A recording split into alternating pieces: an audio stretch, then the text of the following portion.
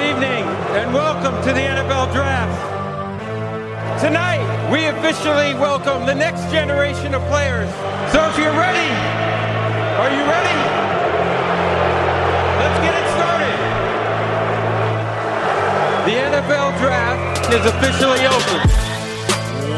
Welcome inside the Locked On NFL Draft Podcast. I am Trevor Sickman. With me is Benjamin Solak.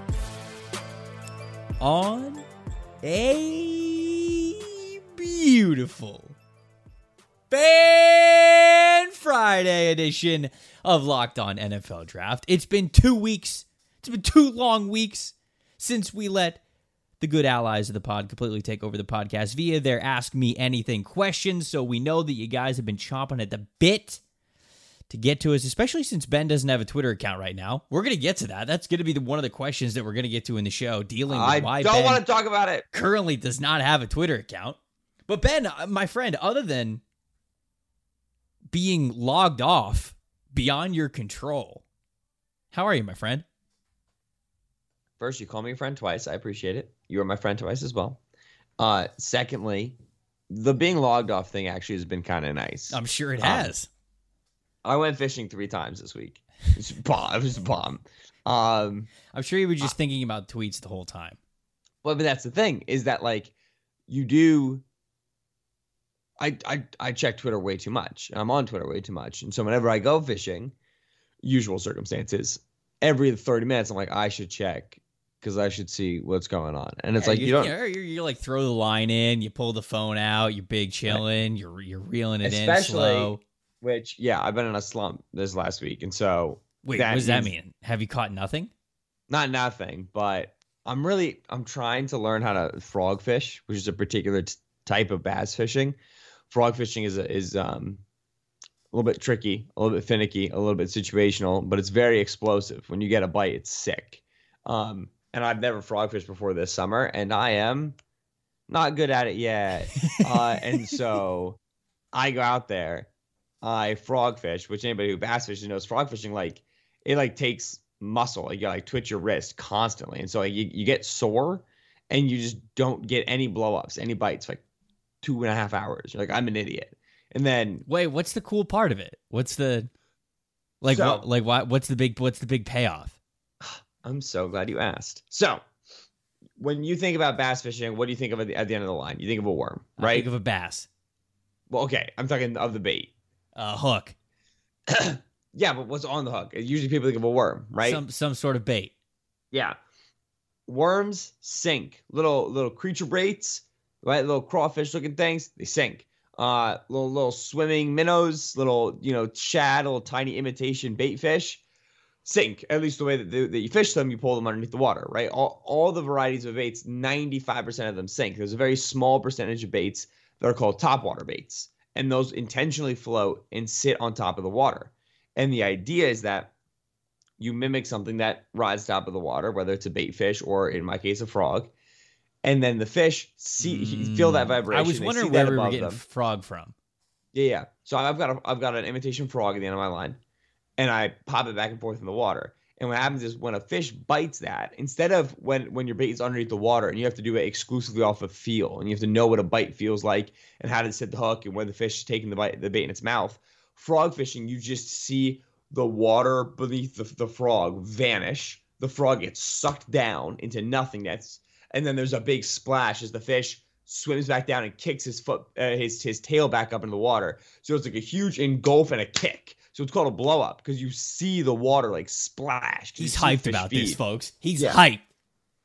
So it's a very explosive way of fishing because the bite is extremely reactive. It's explosive, and usually small fishes ain't going for frogs. They know what they're about.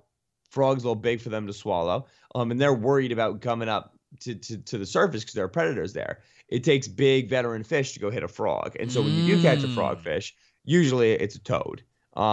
And so it's a very fun way of fishing that I'm still learning how to get my head around. So basically, I spent all week sucking at frog fishing, thinking to myself, oh, you should check Twitter, and then reminding myself, hey, you're not even following anybody at all. because they won't let you into your freaking account. So it's like you would see anything anyway. So forget it. Yeah, That's now you just nice. get to dwell in the sucking of not being good at frog fishing.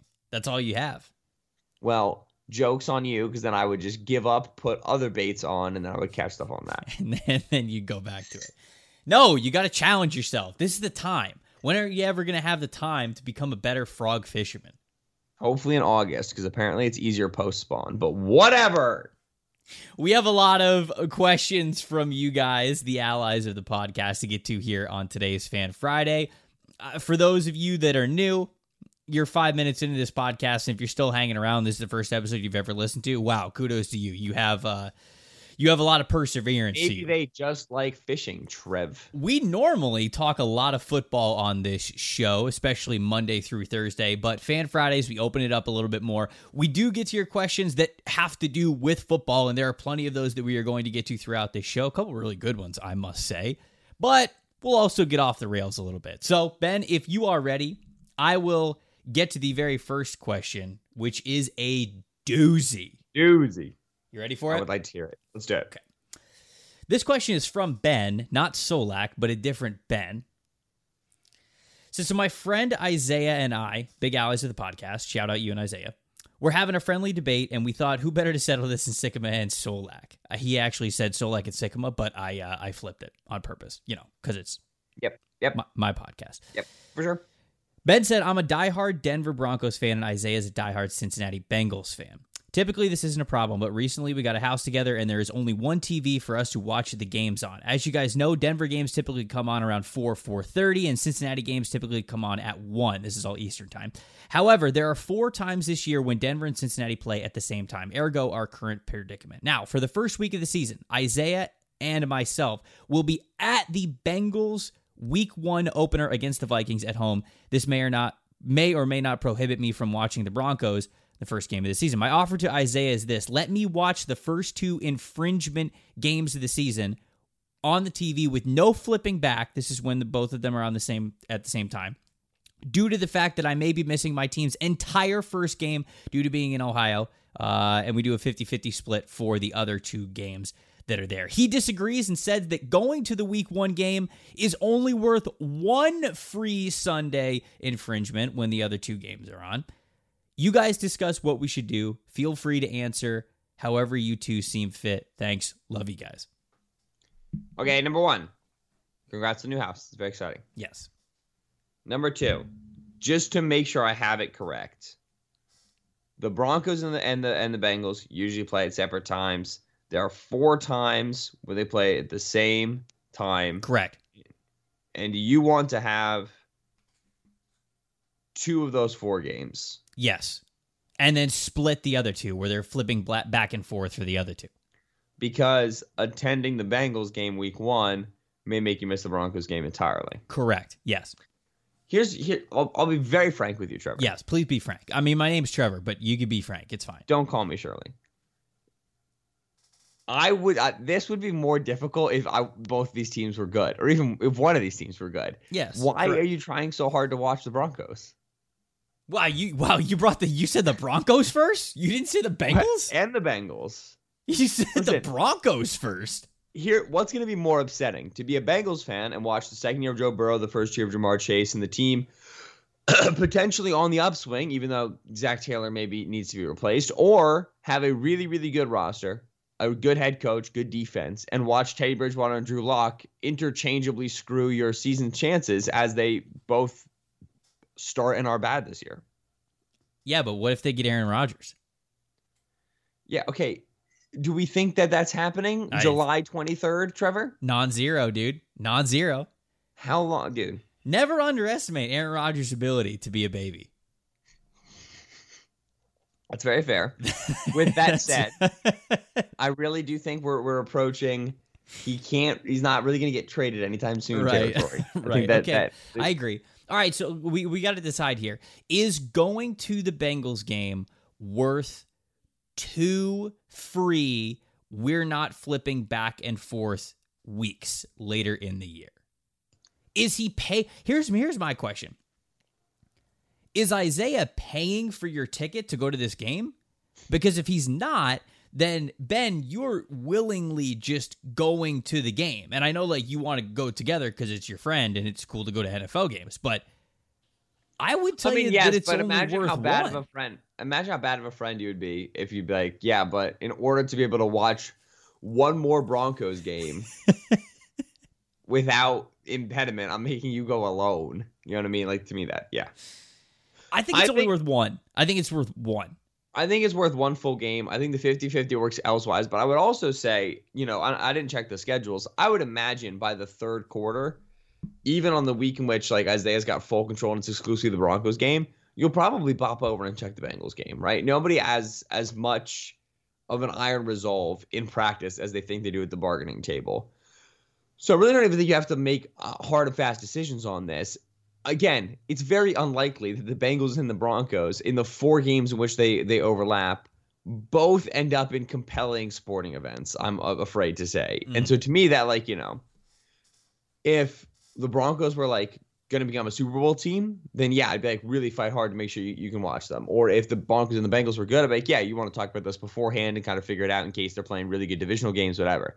In this case, I would say just one game and 50-50 the rest of the time. And then I'm sure one week the Broncos will be like hanging with the Raiders and the Bengals will get destroyed by the Ravens and you guys will stay and watch the Broncos game more. And then the other overlap, it'll be different. So yeah, just, be roommates, decide as you go. Final verdict is one game, though. I think this podcast is going with the final verdict is going to the game is worth one game of exclusivity, and then the other 3 have to be 50-50. Alternatively, what you guys could do, just buy 2 other TVs for like $100 and get YouTube TV instead of whatever cable you have. Just put one TV on the Bengals game, one TV on the Broncos game, and then one TV on NFL Red Zone. Wow. Tell Alexa to play Locked on NFL Draft the entire time. That's actually, yeah, that's some real pro strats there. Okay, Joel asked this question, and he asked it 2 weeks ago, so we had to get it this time. Might be real divisive. Might stir up great debate between the two of us here on this podcast and friend groups around the world. Rank the numbers 1 through 10, 1 through 10. Can either be general or just about football. All right, I went for general. It's pretty much the same for me, so yeah, I guess so. Yeah. Yeah, mine's probably is as well. All right, from the bottom to the top. Yep. 10. What? I knew that was going to piss you off. You have 10 is the worst? Yes, single digits are better than double digits. No, not all. You kidding me? What, you kidding me? Would you like me to finish my rankings? You kidding me? Sure, yeah, go ahead. It's already bad, so go ahead. From the bottom to the top. 10, 6, 2. 2! Oh. 9, 4, 3, 1, 5, 8, 7. Okay, so you have 8. What was it? What was the third one? 5? My podium is 7, 8, and 5. So 7 is the best, then 8, and then 5. Listen. Am I committed to these rankings in any way, shape, or form? Absolutely not. I just went with my heart for 3 seconds and ranked the numbers 1 through 10, 1 through 10. I can't believe with you that 10 said, 10. With that said, what's wrong with you? These are completely correct, and I will hear no argument. Okay, all right. From the bottom to the top, the correct rankings of the numbers 1 through 10, going 10 to 1. 6 is the worst. 6 is just ugly. The design, the overall design of the number 6. I mean, it's 6 is definitely bad. It's not appealing. 4 is next. I mean, like, it's just, it's weird. I mean, there's a bunch of different ways to write it. However way you want to write it, it just doesn't look good. It's too pointy. It's like a fork. I don't know, man. I'm just not about it. Then I have 9. 9 is fine. We're getting into the fine category. 4 and 6 are like bottom tier numbers. Like those, like that's the lowest bucket for me. I have no affinity for either of those numbers at all whatsoever. Then I have 9, 3, 5. I would say is the next bucket. So I have 5 at number 6, and then my top 5 numbers are 10, 8, 1, 7, and the best number is 2. Okay, so we were different on 10 and 2. Yeah, but drastically different. Like, it's not like you were like, oh yeah, 10 and 2 are okay. You were like, 10's the worst thing in the world, and 2 was like, what, 8 for you? In the scope of these 10 individual numbers, yes, 10 is the worst thing in the world. And then 2 is 8. How did we get here? Very easily.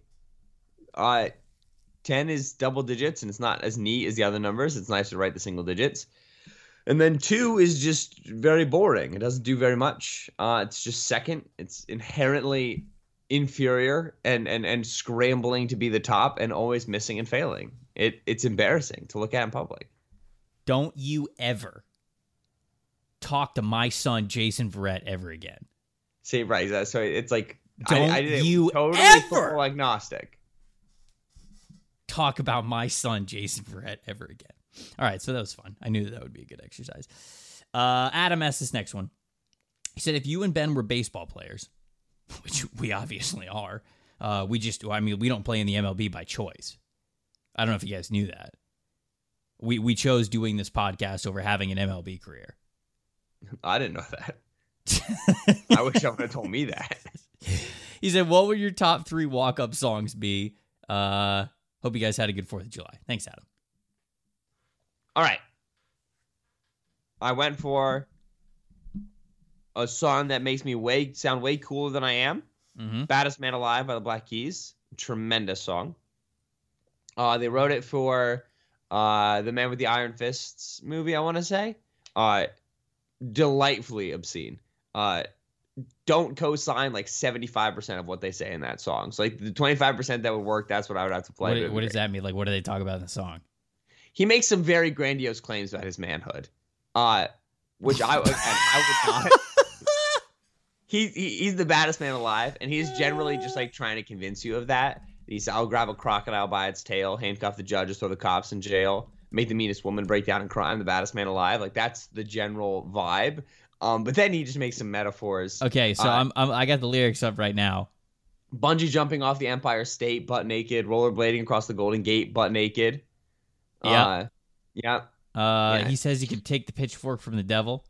Yeah, take the sergeant hat from his head and use it as a frisbee. Right. A lot of things that, again, I'm fine making the claim to an opposing pitcher that I'm capable of these things. But officially do not endorse. So Baddest Man Alive by the White Keys. Okay.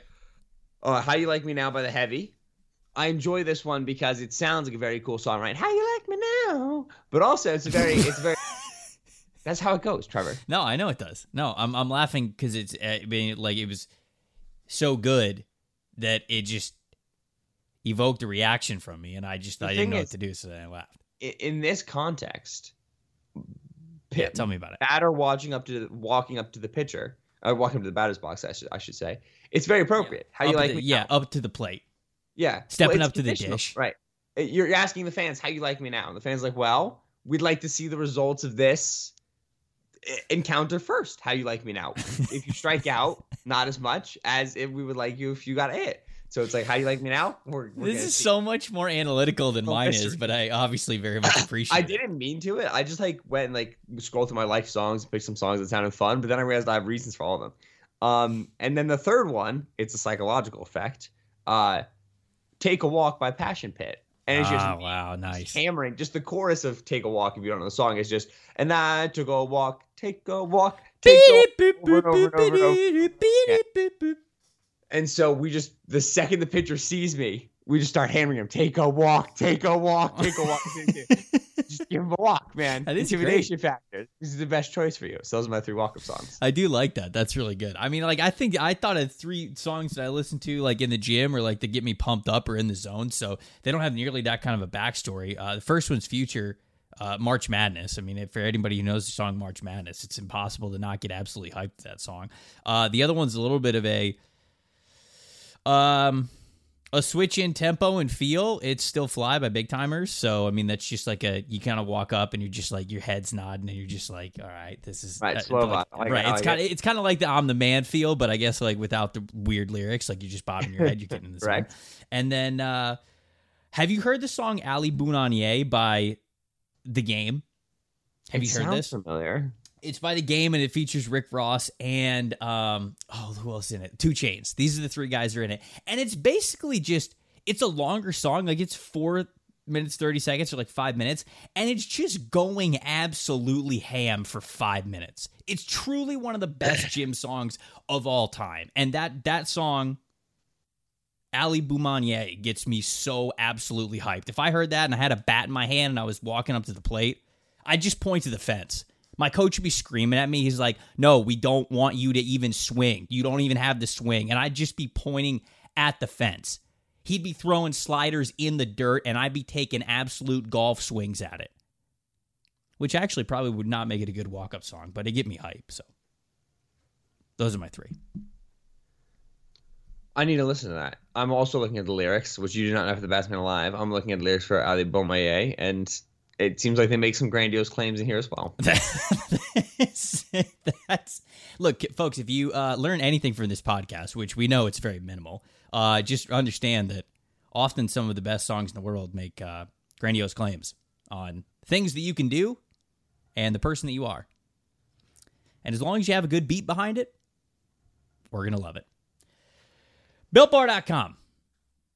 Serving up the best tasting protein bars on the planet, no doubt about it. They've got 9 incredible flavors, including mint brownie, strawberry, cookies and cream, German chocolate, raspberry, coconut even. And that's not even including all the limited time flavors that they... Limited time flavors. Limited time flavors. Limited You ever think about eating an time hour? Well, you can. Flavors. I just finished Loki last night, so I just have the theory of time on the brain, I guess. They have flavors that are only there for a limited amount of time. There we go. These protein bars, not only do they taste fantastic, but they're great for your diet as well. They are low in calories, low in sugar, but high in protein, high in fiber. If you go over to BuiltBar.com, you can use the promo code LOCK15, that's locked, and then 15, and you're going to get 15% off whatever your next order is. Their boxes come with, I believe it's 18 bars, and it's just a really good deal. It gives you a lot for every single order, and like I said, if you're ordering a couple of different boxes, if you see some flavors that you love and use that promo code, you're getting to save a lot of money. So go check them out. Best tasting protein bars on the planet over at BuiltBar.com. We got more Fan Friday madness coming up after the break. All right. Back to your Fan Friday questions. Connor asked this next one. Aside from quarterback, what are positions that have had the prototype changed most recently in recent years? What are some trends in the game that have necessitated these changes? And then, are there any current trends in the league that you think will force prototypes at other positions to change in the future? I think it's a great question. Yeah, so I think in terms of changes that we've definitely seen recently that we can put our thumb on and discuss the impact. I think your I wouldn't really say your prototype slot receiver changed, because I don't think previously there was like a different prototype for the slot receiver. It's just like as 11 personnel became a thing, as 3 wide became a thing, that prototype of the slot receiver being able to say, hey, we can take a short guy we wouldn't want to play on the outside. We can play him on the inside and have him maximize the two-way go that the slot affords with quickness. That's a pretty good example of like a prototype that I think has recently come up in the last few years. You could argue, or that'd be in the last like 2 decades, you could argue that the Seattle cover 3 corner mold is a new prototype in terms of why the Legion of Boom was successful. There are many, many reasons. But when you can get your starting corners as 5th-round picks and UDFAs because everybody else in the league thinks these guys are too tall and too long to play the position successfully, yeah, the fact that the Seattle cover 3 corner wasn't a prototype before Seattle and cover 3 made it a prototype, I think certainly matters there as well. So those are like some previous prototypes. I think right now probably your biggest changes are safeties because, again, like in that Seattle cover 3 mold and in the general traditional mold, you had a guy who was your free safety and a guy who was your box safety. You needed a player who, at all costs, had to have range and the ability to affect multiple routes, the ability to affect balls deep down the field. That's your free safety. And then a box safety who, at the expense of other things, has the ability to fill against the run, right? Be physical, be large against tight ends. Now, with the onset more of 2 high coverages and the desire to disguise coverage shells until the post-snap look, the desire to have an extra body deep to discourage the explosive play and the deep pass, safeties have to be interchangeable. That's your John Johnson mold now, right, of the Los Angeles Rams. Your Justin Simmons of the Denver Broncos. Got to be able to play single high and be a reasonable threat. Got to be able to play down to the box and be a reasonable threat. Got to be able to play man coverage and be a reasonable threat. Because if I get 2 of those guys, it's going to let me hide what I'm doing, and that's going to be way more beneficial to the defense than having a good free safety and a good box safety. So that safety prototype, I would say, is changing. Yeah, I thought about safety just because you have to have a lot of versatility in both spots now. There are a lot of teams that are just coveting that, trying to get both of those players because, like you said, they're trying to disguise whatever they're doing on the back end. They're trying to not give it away until the play's going on, but have a lot of confidence in where their guys can get with a lot of good range as well. I think linebacker is a big one, off-ball linebacker specifically, because you look at maybe 10, 15 years ago, you think about, 3 good linebackers on your team, you're talking about, maybe like a bigger body guy and a little bit of a faster player when it comes to a Will and a Sam, a weak side linebacker and a strong side linebacker. But now you're looking at teams, they're basing themselves out of nickel. You know, you're having 2 linebackers, fewer linebackers on the field the majority of the game. And not only that, but the 2 linebackers you leave out there, they got to be fast. They got to cover, right? I mean, these guys, they have to be more of athletes than they were before. You know, linebackers, they just used to be known as the meatheads, right? The right. Weight room warrior dude. Like, that just used to be linebackers. Like, let's go fill the run and just be physical. And that just used to be what you were looking for. And the more guys like that you could get in the middle, you'd be like, okay, we're going to stop the run. We got strength in the middle. And now, I mean, if you got one guy like that you've got to go out there and play, sometimes it's a vulnerability for you. And so I think the linebacker has definitely changed a lot, especially in what teams are prioritizing more. I mean, we saw Fred Warner just reset the market for the highest paid off-ball linebacker in the NFL. And why does Fred Warner get that money? Well, coverage, speed, instincts, ability to play in space, being able to cover inside slot players, number 3s. And so it's totally changed, I think, the way that the NFL has used and viewed linebackers over the last 20 years. It's not the same. They're getting a lot more athletes in there. And so we're seeing a lot more of blending of positions here with linebackers than we had before. Yeah, I think the linebacker one is tricky because I suppose, right, like I thought about it in terms of prototypes. He just said tendencies. And so, right, just like fewer linebackers on the field is a tendency, and then what the linebackers look like when they are on the field is also a tendency. So there's like 2 things that are happening at the same time. The other one that I thought of was like guard. But I thought about guards as well. Yeah, it seems like silly to be like guard, but man, you know, when we see like Garrett Bradbury go round 1, we see like Caleb McGarry. I just named a center and a tackle. Okay, offensive lineman. When we see, you could just say interior offensive linemen. I mean, they're more interchangeable now than they have been before, and I think that we're asking them to be more athletic than they have been before. Exactly, right. When you see these players go round 1 who are just so light and lack density relative to expectations for the position, it's a testament to how much mobility matters in the offensive line in the modern running game. With like the onset of wide zone play action and the onset of duo, and you say, okay, if we're going to have you block these interior guys, we're going to have you do it with true double teams. Get away now with 300-pound guards. Get away now with 310-pound tackles who are 6'8" like McGarry is. You know what I mean? Like, you don't need density anymore. Now, McGarry hasn't been too good. Garrett Bradbury had a really nice second season, so it's like, you know, it's not like these guys have been home runs or anything, but you've seen, I think, the league become a lot more interested and accepting of just fleet-footed, lighter in the pants offensive linemen.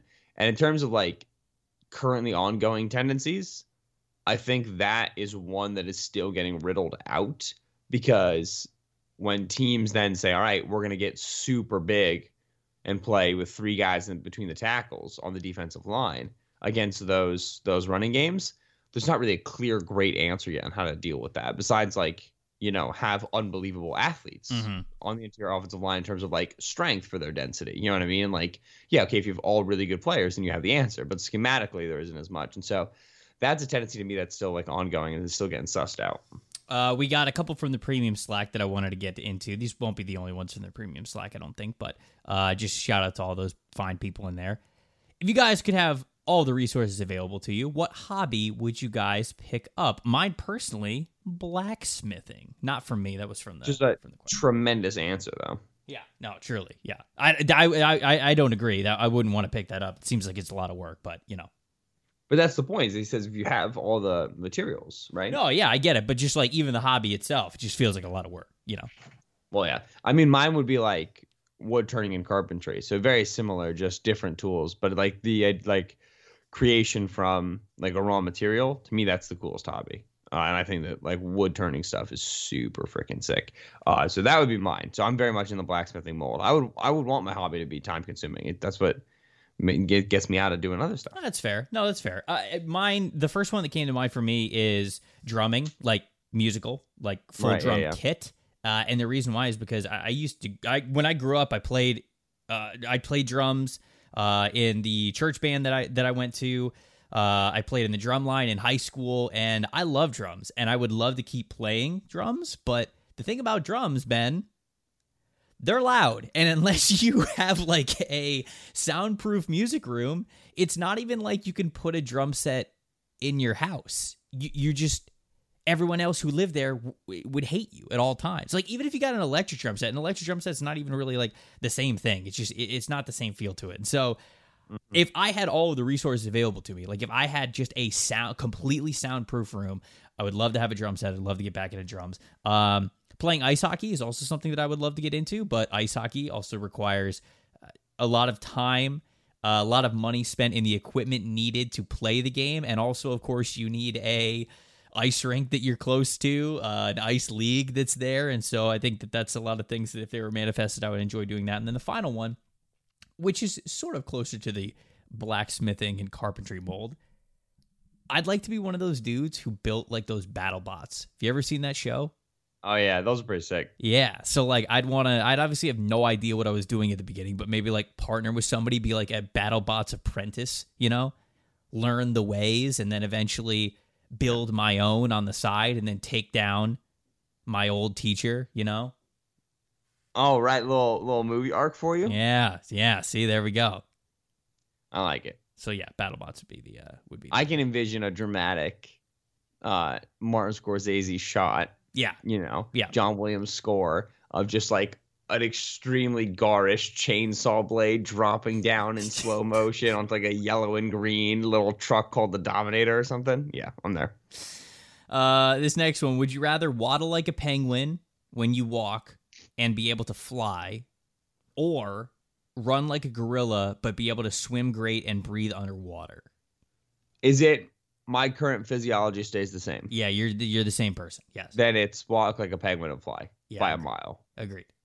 Right. If I could get gorilla,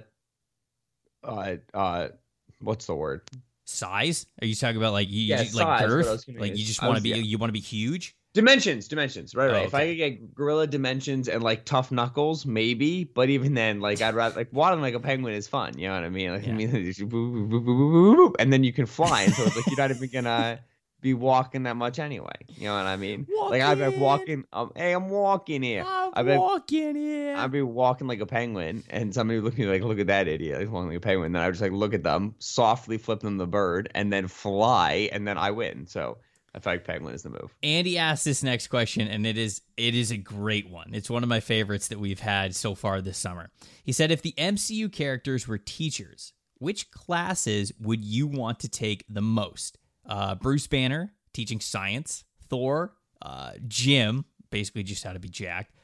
Tony, auto shop. Natasha, English. Groot, horticulture. Wanda, foreign language. Doctor Strange, math. Captain America, history. Shuri, engineering. Loki, study hall.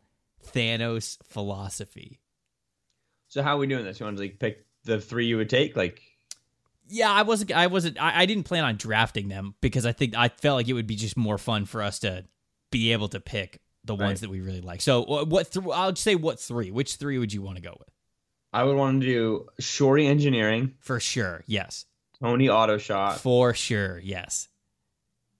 And it's either Loki study hall or Thanos philosophy. I'm also very intrigued by doing science with Bruce Banner. I feel like that would be cool. I think Bruce would be very prototypical professor-y, though. You know what I mean? Yeah. Like I tried to orient my answers towards like stuff that I like, right? Like Shorty with engineering and Tony like auto shop. I mean, I don't really like cars, but like I like building stuff, and that seems obviously Tony would be fun. But I also like wanted like the personalities. You know what I mean? Like, Bruce would be, I think, very like prototypical teacher. Like Doctor Strange would be very like prototypical. I'm a genius professor. You know what I mean? I've already hung out with those sorts of people. Like these seem like interesting people to hang out with, plus cool subject matter. I think I would choose Thanos' philosophy, and then everybody fun and cool would be in Loki study hall, and I'm like, I should pick Loki study hall. But Thanos' philosophy would still be very interesting, I feel like. Yeah. I think that would be a really good one, especially because you could just go back and forth with them all day. You know, it'd be one of those fun college classes where you're sitting in a giant auditorium like room, and Thanos is at the front, and he's explaining his thoughts on how to save the universe, and you're trying to argue with him, and nobody's budging. And I don't know, that also seems great. So I thought that was a fun question. I just feel like he would just like, he would just like walk into class, and he would like hit the dimmer, and like the lights would like go to the middle tones, and he'd be like perfectly balanced as all things should be. I'm like, you said that in a movie. Like that's just how class would be. Chaz asked this next question. He said, what NFL quarterbacks would you put in the buckets of better than their supporting cast, worse than their supporting cast, or about equal heading into 2021? I only did the 2 buckets, better and worse, because I feel like there's a lot of quarterbacks who are in the about equal. So it was kind of just like I broke up the quarterbacks that I saw in those 2, and then it's just like everybody else is obviously closer to equal. So right. Well, I did all 3 buckets, and I'll be honest, my biggest bucket is the about equal bucket. So okay, yeah, that makes sense. You got me there. You go, and then with your 2 buckets, and I'll go with my 3 buckets. Okay. I feel like there could be a great debate with how many guys that we have in each. It sounds like you've got more names in these 2 buckets than I might have. So better than their supporting cast, I think if you're putting Deshaun Watson in this list, he's obviously far and away in the better than his supporting cast. So he's in I did there. Watson. Yeah. I also think that now that Julio Jones is gone, I think Matt Ryan is in this because I take into account the offensive line, also the running back depth, and yes, I do think that Calvin Ridley is really, really good, but I think that Matt Ryan is good enough of a quarterback to have more than that. So the debate also sort of comes in with Aaron Rodgers there, but I didn't put Aaron Rodgers in the better than his supporting cast because at the end of the day, he still does have Devontae Adams and a really good offensive line and Aaron Jones with him. So I don't think Matt Ryan has that. So I put Deshaun and Matt Ryan in the for sure better than their supporting cast areas. And then worse than their supporting cast, I have Jimmy G and Kirk Cousins. It's not this runaway answer, but I do still feel like they would be in this bucket. And then I have Teddy Bridgewater and Drew Lock. I have both of those quarterbacks, whoever it's going to be. All right. So I mean, like,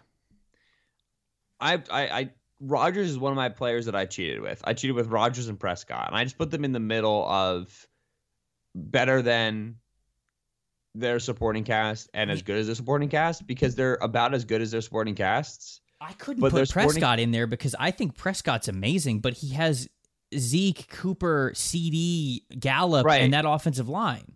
That's the thing is, like, do I think the Cowboys have like a top 5 supporting cast? Yeah, I do. Maybe. I mean, maybe it's not top 5. Maybe we could run through it, but I still think they'd be close. Right. I think it's like fringe. And then I think that I think Prescott's a fringe top 5 quarterback. And so it's like, all right, I'm really have to split hairs to try to figure out a way to get them figured out. Like Rodgers like that, Prescott was like that. Josh Allen was like that a little bit, but I ended up saying Josh Allen is better than a supporting cast just because Josh Allen has like no running game. Mahomes and Russ better than their supporting casts. I have Justin Fields better than his supporting cast. I don't care. Like Chicago's horrible. Brady See, is like I was much closer. Like you put Mahomes is better than his supporting cast. Like he is. They have two receivers. I mean, they have 2 receivers and capable running backs, and they just redid their entire offensive line. Like, I get, like, if you want to hold Mahomes to, like, he's the greatest quarterback on the planet, I guess I get it. But I went about this exercise leaning a lot more towards the middle ground for a lot of this, because where I think that Mahomes is incredible, he has the best tight end in the world. He has one of the best wide receivers in the world. He has a good running game, and now he has a good offensive line in front of him. To me, that evens out. Like, that's like, okay, you're not being super let down, or you're not super backpacking your whole team. Firstly, how much is a good running game the product of Mahomes? I would argue a fair bit. Secondly, doesn't even matter. Is Mahomes. He's better than the supporting cast. Okay. All right. Okay. Yeah. So, all right. So we just went about this a little bit differently. Yeah. So Brady is better than his supporting cast, but that one's just like freaking whatever. Like, it's the best quarterback and the best supporting cast. Just shut up. Deshaun Watson better. Josh Allen better. Lamar Jackson's better. I think Lamar, could. Yeah, right. Just Lamar is integral to that running game, and then the passing game, he's being held back by Greg Roman. Equal. Derek Carr, classic. Justin Herbert, tricky one to place. Kirk Cousins, Jared Goff, he's terrible, but Detroit's terrible. Kyler, not yet elite. Arizona's supporting cast is solid, definitely not elite. Stafford, Jalen Hurts, Eagles supporting cast is horrible. Jalen is maybe good, but probably not that good. I don't know. I have Matt Ryan here. Love Matt Ryan. Still think the supporting cast is good in Atlanta. All his line isn't great, but I think the receiving core with Calvin Ridley, Kyle Pitts, and Russell Gage is more than sufficient. And I think Arthur Smith gives that situation a boost as well. Tannehill, Trevor Lawrence, Zach Wilson, rookies kind of in good but not yet proven situations. And then Joe Burrow, who supporting cast recently rose to Joe Burrow's level in Cincinnati. Worse than their supporting cast, Drew Lock, Trey Lance, San Francisco's got such a good cast. Fitz, Washington's got such a good cast. Daniel Jones, Jameis Winston, Sam Darnold, Tua Tagovailoa, Carson Wentz. Indy's supporting cast is awesome. Even if Wentz is like 2019 version of himself, he'll still be worse than the Indy supporting cast. Cam, New England improved it a lot. Cam is obviously still a shaky player. Baker, let's call a spade a spade. Baker's not bad, but he's definitely worse than the supporting cast. And then Ben Roethlisberger, who's just at this point a limiting factor on the Steelers. Oh, yeah, Ben. Yeah. Yeah, Ben's probably on that list. I think the whole question actually just comes down to Baker Mayfield. like you could do this entire exercise and everybody would get hung up by where do you put Baker Mayfield? Baker was an easy one for me. Listen, it's not is he bad. It's is he worse than the supporting cast? Yeah. How much worse is what Browns have to figure out this year? Because if it's like a little bit, then it doesn't matter. It's totally cool. If it's like a lot, then you got to make a tough decision. Yeah. If you had to compete in the Summer Olympics event tomorrow, what event do you think you could medal in? And if you had 6 months to train, what Winter Olympic event do you think you could medal in? So this question isn't what Summer Olympic event could you medal in? The question is, what Summer Olympic event can you be most hidden in by your teammates? And the answer is probably soccer. I have soccer on here as one of my two. I could also be the guy who sits at the front of the rowing canoe and yells out tempo. I keep a very steady pace, and I'm very light. And so these are good traits to have. That's good, yeah. As the rowing, as the sit on the rowing thing, like, oh, go. They say you'll be great at it. Faster. You see that? That's unbelievable. Winter Olympics, every single answer is curling, and it's not close. Correct. Yeah. Okay. Yeah. So the only other one that I have on here is for Summer Olympics. And I mean, I say that I could medal in this. I absolutely could not. But badminton is the other one because... Have you watched actual badminton highlights? Yes. No. These guys are fucking bananas. I know. But like, I couldn't pick table tennis because... Those guys are bananas. because you can achieve like a certain speed with the ball and like you could just always get faster with the game. Badminton, if you smack the ever living crap out of the birdie, like it will still just naturally like slow down to a point. So like there obviously you've got to play the game and get a lot of experience and everything, but I feel like there's a cap to like just how athletic it would take for you to be good at this game. And so that's the only other one that I put on there that wasn't like soccer, where your reflexes have to be absurd though. Yeah, I'm like a cat. Got reflexes like a cat, Ben. Okay. And then you'll be great. I know. This next question, movie football player rankings in an Oklahoma drill. Rank them on how they would perform against each other. Junior from Gridiron Gang, Vince Papale from Invincible, Boobie Miles from Friday Night Lights, Maggot from The Longest Yard, Bateman from The Replacements, held out Bobby Boucher for obvious reasons. How many of these movies have you had? Have you seen? Don't know the obvious reasons. Because I don't. Yeah, no, I've seen none of these movies. I think None? I saw Invincible. Wait, you've seen none? Okay. I know. I figured that you have not seen no to Gridiron most. Gang. No to Longest Yard. Have you seen Invincible? I feel like I did like many, many years ago. Ben, it's about the Eagles. Yeah, it's a super old movie though, right? Not super old, but like decently old. No, I mean, like, I don't know, like 10 years ago? I don't know. Rankings exclusively based off of Google Images. Okay, this will probably actually serve you well. Vince Papale's at 5. Yeah, that's correct. Mega and Boobie Miles tied. Yeah, okay, this is great. You're doing good. Junior at 2. Yes! And Bateman at 1. Wow, you did it. Bateman very evidently is an intense individual. Yeah, you did it. Former cop. Bateman's a former cop, and he's the just, third like, photo of him on Google Images has blood all over his nose. That was really the deciding factor for me. To a question about Ben's Twitter account. Where on earth did Ben... Oh, no, this isn't about your Twitter account. This is something different. We'll get to that in a second. Javal, this is from Javal. He said, where on earth did Ben get the saying, quote, he knows where his bread is buttered? After hearing it last week during the QB episodes, I can't stop thinking about how hilarious it is. All right, so where his bread is buttered is a classic classic idiom, and I like idioms, and I always just like end up cyclically finding a couple that I think are cute and then wanting to use them because they're just fun to say. I like them. They make me laugh. There's no other reason for it. So I don't think it came from anywhere particular. I don't think I remembered it for any one particular reason. It's just kind of like, I don't know. I was doing Let Sleeping Dogs Lie for a while. Now I'm doing Knows Where His Bread is Buttered. And I'm just going to kind of keep doing that, and we'll see where it goes. I do feel like we said that a lot last week. Yeah, because once I start talking about things in a certain framework, I can't stop. So now the rest of summer scouting is going to be like, because that's where his bread is buttered. It's a thing that I've talked about before where I'm like, he knows what he's good at, right? But now I'm just got a more fun, hokey way of saying it. Go Hokies. Hopefully this isn't too late. Well, Phil. Guess what? It's not too late.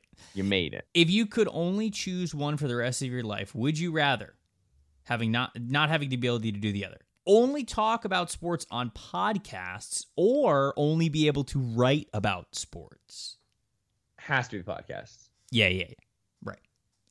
When you write, it's very like intentional. And so like right now, like I write about football and I write about X's and O's and analysis. So if I even like just wanted to write about like this, you need to freaking trade Ben Simmons. I couldn't like do it unless I was like working for myself and it was just like, here are the things Ben writes about football that he'll never be able to talk with you about ever. Read my blog. So if I do a podcast, then like, we would log on and be like, all right, it's summer scouting. Let's talk about the tight ends. I beg first, here are several thoughts about the Summer Olympics and the 76ers. And I could just like, you can make, since it's conversational, you can bounce around and get on more topics and it's just more fun. Mm-hmm. I feel like it's more, when we think about sports, we think about talking about sports before we think about writing about sports. And maybe like 30 years from now, when I've been writing about sports for 35 years, then I'll be like, yeah, write about sports. Like that's how I do it. But I'm still in my head like a talker about sports more than a writer about sports. Oh, so yeah, that's I agree. Yeah, I agree wholeheartedly. And you get to put more of you into what you're talking about when you get to actually use your voice or be on camera or whatever it is. I mean, like I love writing, don't get me wrong, but like you said, there's so much more versatility. There's so many different ways that you can branch out sports conversations. Whereas if you write about sports, it's just singular topic stuff. You can't word vomit. You can't have Fan Friday on paper. I feel like it just doesn't work. And we'd hate to lose that. We really would. This one's from Rick. Said Shohei Ohtani decides baseball is too easy, which, I mean, we're not far away from that at this point, and enters the NFL draft. How highly is he drafted? He has prototypical arm, size, speed for a QB, and at worst case scenario, he'd be a monster tight end. Height-based answers only. So Shohei Ohtani is 6'4", 210 pounds. He's outfielder slash pitcher for the Los Angeles Angels. If you don't know who he is, home run hitter, which is like a big thing. You have lived under a rock for far too long. You need to get out into the world, and by that I mean turn on your television.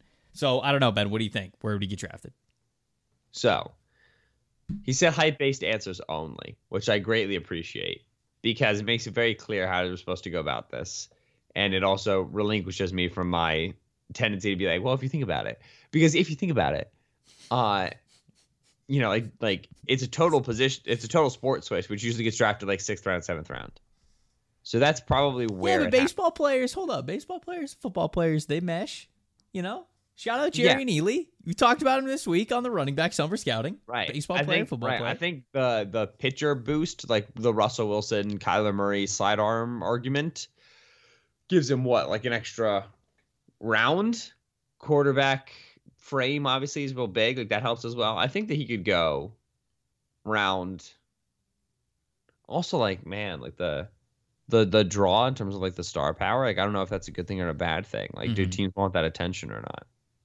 I think he could go with the last pick on day 2. I don't know if he's ever has he ever played football in his life? Has he ever played it down? Because if he's never played it down, then as much as I think some team in the NFL would love the temptation of drafting him in the first round, I don't think it happens. But I thought 3rd round as a quarterback. I think 3rd round without him ever playing football before. Just he'd have to have his own combine and stuff, right? I mean, someone would actually have to see him throw a football, or maybe if somebody could actually see him throw a football, I think we're talking about somewhere on day 2, probably late day 2 range. If he put his name in the NFL draft, say 2 months ago, 3 months ago, whatever it was, and had just never played football before. I mean, he's a day 3 guy. Something that some owner somewhere would be like, we're drafting him. Like they just show up on Friday to the draft day. What's our next pick? They're like 83. Like, yep, that's Shohei. And then they just leave. Yeah. And I kind of get it. Yeah, no, I get it. No, I get it. Makes sense. Joe at work asked this one. Joe at work, always excellent questions. Yes. He said, I pulled all the players drafted since 2010, and in those 12 years, 48 edge players were drafted in the first round. However, 49 cornerbacks were drafted in the first round. In the average year, top 5 edges are drafted in the first 43 picks, and for corners, it's the top 37. So, with those stipulations, corners getting a little bit more of a premium when it comes to draft picks. He said, but when it comes to the players drafted in the top 3 at the very top of the draft, there have been 8 edges and only 1 corner. I believe that 1 corner was just Jeffrey Okudah. And if we're to believe that there is a legitimate debate between pass rush and pass coverage, why don't corners go in the top of the draft like edge players? So first, I think that you made a case with the earlier stats as to corners being pretty decently drafted. So there's that. I think having the one data point that's very heavy towards the edges, while interesting, does not a whole case make. Second thing is draft capital spent does not indicate 1-to-1 team value. We know that running backs are not super valuable or as valuable as we once believed, and we also see running backs drafted less frequently in the first round than we have previously. So there are general trends that track, absolutely. But I think it's something as nuanced as coverage versus pass rush, in which I land fairly in the middle, and I think most good analysis lands somewhere in the middle, on the idea that it is harder to get excuse me, it is harder to get stable coverage. Pass rush can be absolutely devastating. Coverage can be absolutely devastating. Both inform and make the other one easier. So we're really trying to separate 2 very linked things. It's not really, I don't think who gets drafted in the top 5 has enough of a signal on that debate to really think that it gives a big sign for it. The only other thing I would say there is, thirdly, in general, really good corner in college level is more rare than really good edge. And maybe that's just backwards reasoning off the fact that there have been edges drafted top 5 and there haven't been corners drafted top 5. So in my head, that means there's more really good edges in college. But if you think about the opponents that they face, college tackles are way worse than college wide receivers. So it's a lot easier to look really dominant as a very good college edge than it is to be a very good college corner. And we even know that at the NFL level, where it's really good edges create opportunity and they create counting stat. Really good corners deny opportunity and deny counting stats. And so it's harder to figure out just how to evaluate those guys and just how to get those guys fully visible.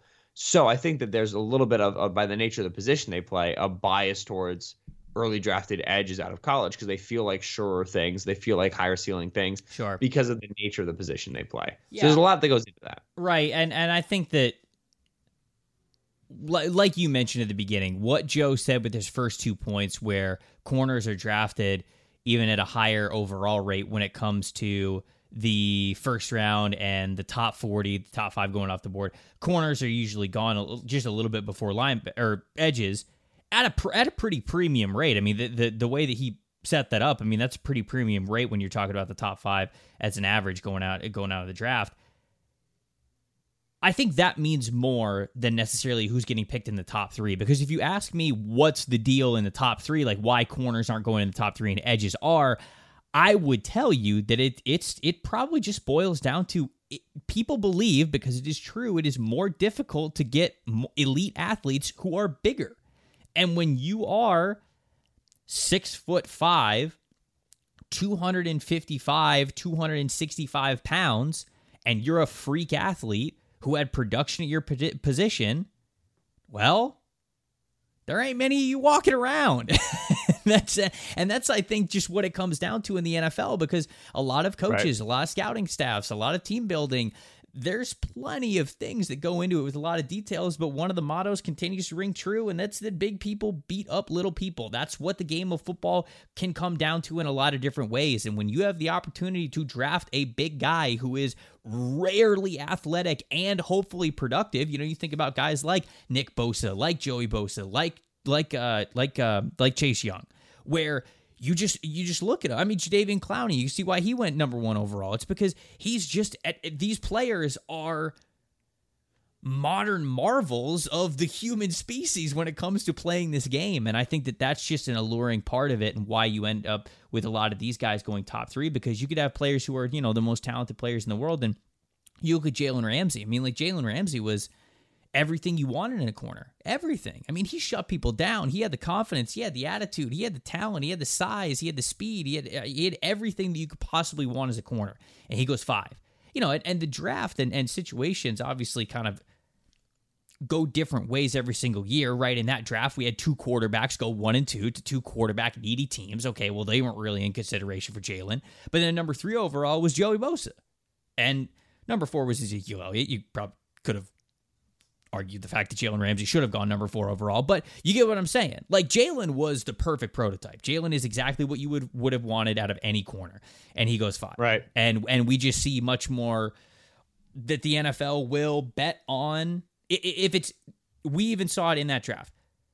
If it came down to Jalen Ramsey or Joey Bosa, of course, a lot of team situations go into it. Do you need a corner? Do you need a pass rusher? But more often than not, I'm telling you, teams are probably going to take Joey Bosa more than they're going to take Jalen Ramsey. It just feels like the more sure thing. Like, I that's a bad answer, but like, I think that you develop intuitiveness when you're in a field and you're like going through things. And I would just say that I think NFL decision makers would say that edges are surer things than corners. And I'm not sure there's any basis for that, but I feel like that would be the answer. Is that, well, an edge is more sure thing. It's a higher floor, so you're not going to bust on that pick. You're more likely to bust on the corner. And I think that if you asked Jeffrey Okudah busts, yeah, that's a big deal. I think if you asked NFL teams, would you rather hit in the top 3 on an edge rusher or a cornerback?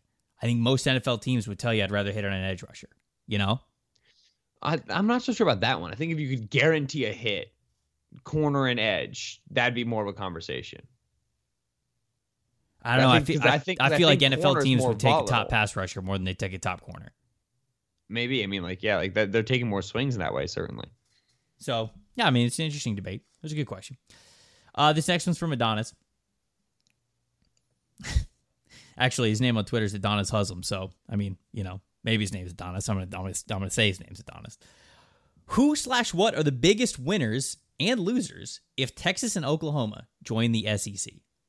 All right, biggest winner, me. People are going to be angry about stuff that they don't need to be angry about. I'm going to laugh at it. Think it's funny. I think the SEC is a humongous winner. Oklahoma has made 3 of the last 4 college football playoffs. I mean, yeah, it's something. I'll believe that, sure. And yeah, right? Because the Baker year, the Kyler year, then the Jalen Hurts year. Yeah, sure. Yeah, I'll believe you. You will, because it's true. Yeah, whatever, I guess. And they're doing that because they're able to win the Big 12. And even when they drop a stupid game against Kansas State, they're still able to win the Big 12. For them to choose to not do that and instead join the SEC, where such success is far from guaranteed, is a huge sign of the SEC's dominance, especially when it comes to turning college football success into money, right? Which is an area where the Big 12 is not necessarily as successful as I'm sure Oklahoma would like them to be. So I think it's a huge win for the SEC. Certainly a win for Oklahoma. It's also definitely a win for Texas. It's like, yeah, Oklahoma and Texas, 2 teams that have definitely both been equal level of powerhouses over the last decade.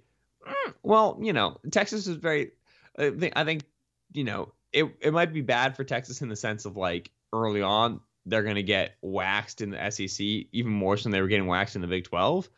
But overall, it'll be good for recruiting, and it's good for retaining their national standing. Big loser is Longhorn Network. Sucks to be Longhorn Network, but Texas didn't need its own TV station anyway. That was dumb.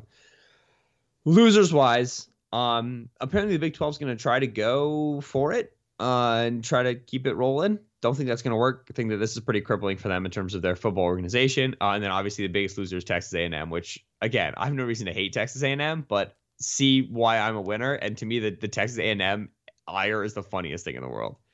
Well, no, we're the Texas SEC team. Yeah, shut up. Compete! Sucks to suck, chief. All right, here we go. The winners.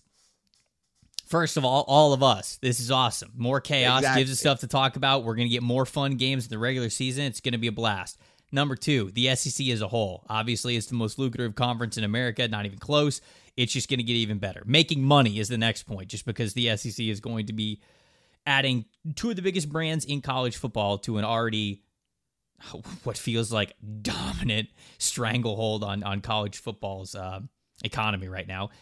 I also have new SEC divisions and rivalries, because I don't know if you saw SEC Network put out a tweet and it said this could be like, this was just their idea. It wasn't like the official proposed thing, but they proposed, instead of adding these 2 teams and splitting them into the 2 conferences and 2 divisions that they have now to give it 8-8, instead dividing it up into 4. So like Auburn, Alabama would be in one. Texas A&M and Oklahoma would be in one. Florida and Georgia would be in one. LSU and I don't know who I'm forgetting. LSU would probably be in the Bama division, right? No. Hold on. Okay, now I'm gonna go back and find this. Hold Call on. Alyssa. No, I can find it. Hold on. Alyssa, what were they? No, she's not allowed to comment. Contractually not allowed to comment. Okay, here we go. It's Florida, Georgia, Kentucky, South Carolina in one. Alabama, Auburn, Tennessee, Vanderbilt in one. LSU, Mississippi State, Ole Miss, Texas A&M in one. And then Arkansas, Missouri, Oklahoma, Texas. So Texas A&M doesn't even get to be in the Texas, Oklahoma. Yes, I love it. But you would play the other 3 teams in your division every year, and then you would also play some of the other teams around the SEC. So like A&M would get to play Texas. So that would just be the coolest dang thing. More winners.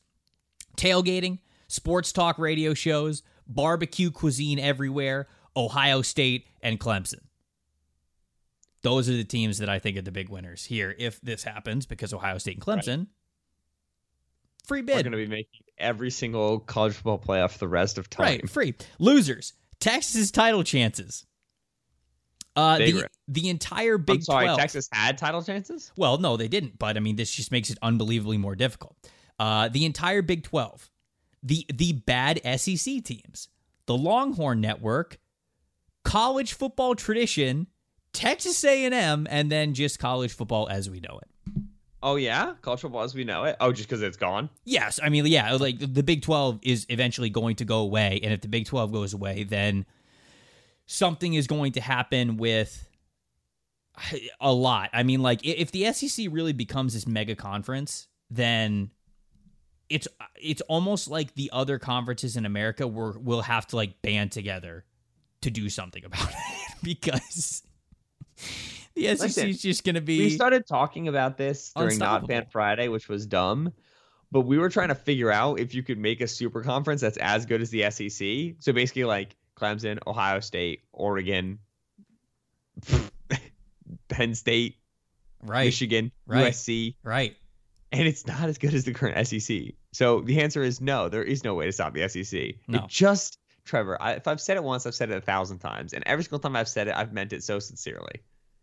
It just means more. Just means more. It just means okay, we've got 2 more questions that we're getting to. These are very quick. Top 5 video game soundtracks. Did you have an answer for this one? I do. Yeah, my answer is Wii Bowling, Wii Golf, Wii Tennis, Wii Great. Boxing. Yes. Because I just haven't. I don't have enough. Like, I would have to go into the Guitar Hero. Nice games, which, shot. yeah, absolutely. Yeah.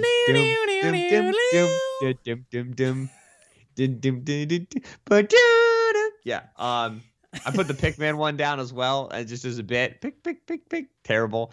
I have no video game soundtrack tape. Okay, I just did sports video games, and I got my top 4. I got Madden 2004, absolute classic. I got MVP Baseball 05, another absolute classic. Skate 1, the 2007 version of Skate when it first came out, and then of course Tony Hawk Pro Skater, the first one. I mean, just absolutely legendary. Top 5 comedies. This is another one. Somebody asked us, hey, we talk about Marvel movies all the time. Give us your top 5 comedies, and this will be the last one we talk about.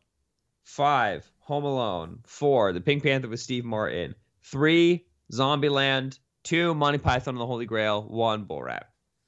I have 5, Forgetting Sarah Marshall. 4, Step Brothers. Good one. 3, Wedding Crashers. 2, Superbad. Yep, that was on my list. And then number 1 for me is Tommy Boy. Ben, have you ever seen Tommy Boy? Absolutely not. Oh, man. You need to watch Tommy Boy. Tommy Boy. It's really good. It's got David Spade and Chris Farley, R.I.P. in it, and it's just a... Oh, I feel like I've seen a lot of gifs from this. You have, because it's one of the most iconic movies of all time, and it's not that long. It's like a 2-hour movie. Ben, like, do me a favor. If Meredith's never seen it either, just like sit down and watch Tommy Boy one night with Meredith. It's fun. It's a funny movie, and it's got an actual story to it. It's great. Actually, that was not the last question. I lied, because I did want to get this one, because it's topical, because of the NHL's expansion draft that just happened this week. Expansion draft with the NFL. Each team protects one quarterback. Who do you draft as the expansion team quarterback? It's not exactly the best backup quarterback, since some teams, like the Niners, would protect Trey Lance instead of protecting Jimmy Garoppolo. Sure, I misread. I just thought, like, who would you draft if everything's protecting one quarterback? And I was like, well, then Aaron Donald, because it's not worth it. But if you have to draft a quarterback, I think it probably comes down to whoever Green Bay doesn't protect between Jordan Love and ooh, Aaron Rodgers. That's spicy. Yeah, I think you're just picking either one, because the other ones that I thought of are like, okay, Tyrod Taylor, maybe, Jimmy Garoppolo, maybe, Andy Dalton, if you wanted Gardner that. Minshew. I mean, yeah, Gardner, Josh Rosen, if you actually still believed in Josh Rosen, but I was leaning towards Gardner, man. I don't think either. I don't think any of those answers are better than Jordan Love or Aaron Rodgers. Maybe Gardner, but how much better do you think Gardner's going to be? I think there's no way they're not protecting Rodgers. They're absolutely protecting Rodgers. They're not giving Rodgers away for free. You would rather protect Rodgers, have him hate you, get something for him in trade, and then have to draft a whole new quarterback, then give Rodgers away for free to protect Jordan Love, and then have Jordan Love be bad. It's fair. Yeah. So I think that it's, to me, that functionally that's Love, and I would rather take like Gardner Minshew over Love, or like even like Dalton or Garoppolo. You'd rather take Andy Dalton over Jordan Love? What is wrong with you? I'm not a big Jordan Love fan, brother. Okay, yeah, but like, what's Andy Dalton going to do for you? Jordan Love might actually be something. Listen, A boat is a boat. That doesn't make any. No, that part doesn't apply here. A very that does not apply. Boat is a very middle tier boat, but a mystery box does not apply.